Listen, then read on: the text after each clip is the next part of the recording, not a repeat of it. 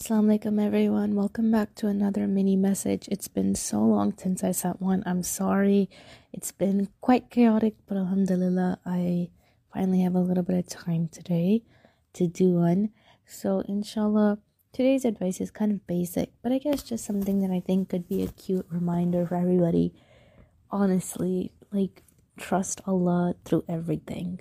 I know that you guys hear this a lot, but it's one of those things that it's a lesson that you'll relearn a lot of times in your life in different ways.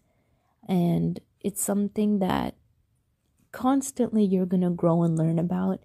But it's just one piece of advice that I think in life, if there's anything that's going to take you very far, it's that.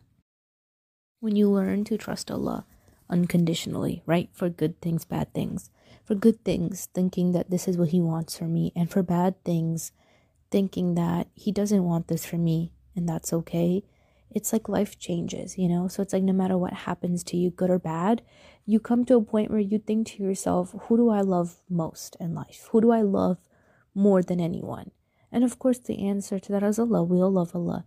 And I think it's interesting because I said this one of my episodes a long time ago. I always ask myself, do I want to handle a situation or do I want Allah to handle it? And I think that's the most beautiful and most important thing. If you have a lot of things that worries you or things that stress you out, knowing that Allah will handle it for you is beyond words. It's something that makes you feel very comforted. And I think that trusting Allah is those things that will take you very, very, very far in life if you allow it to. If you be persistent in your trust and if you continue to trust. And I don't mean trust saying you trust and then not trusting. Trust Allah for everything. The good, the bad, you lost something, you won something, in every step, trust Allah because this is His decree for you and this is what He wants for you.